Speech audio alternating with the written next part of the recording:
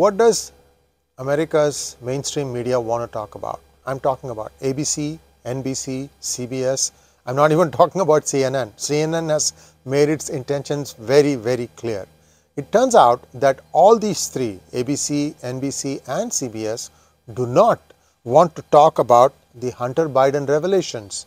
There is a serious inquiry going on. There's a serious investigation going on. Whatever was claimed in New York Post, that was, they downplayed it during the election time, have all come out to be true. There was indeed a Biden laptop, and FBI has confirmed the contents in there.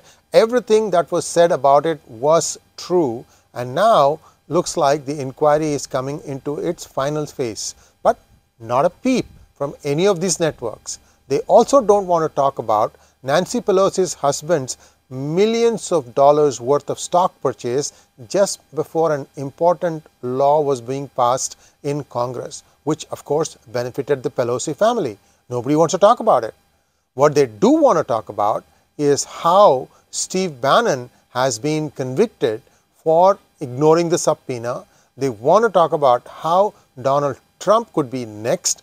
They want to talk about Jan 6 committee, and they want to talk about Nancy Pelosi's upcoming trip to Taiwan.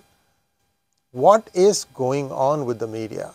How is it that something that is just as important is not newsworthy for them?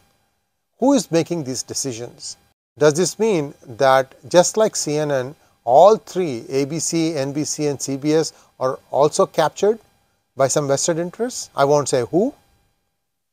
Well, it gives us independent media producers such as P Gurus an opportunity to tell you the truth.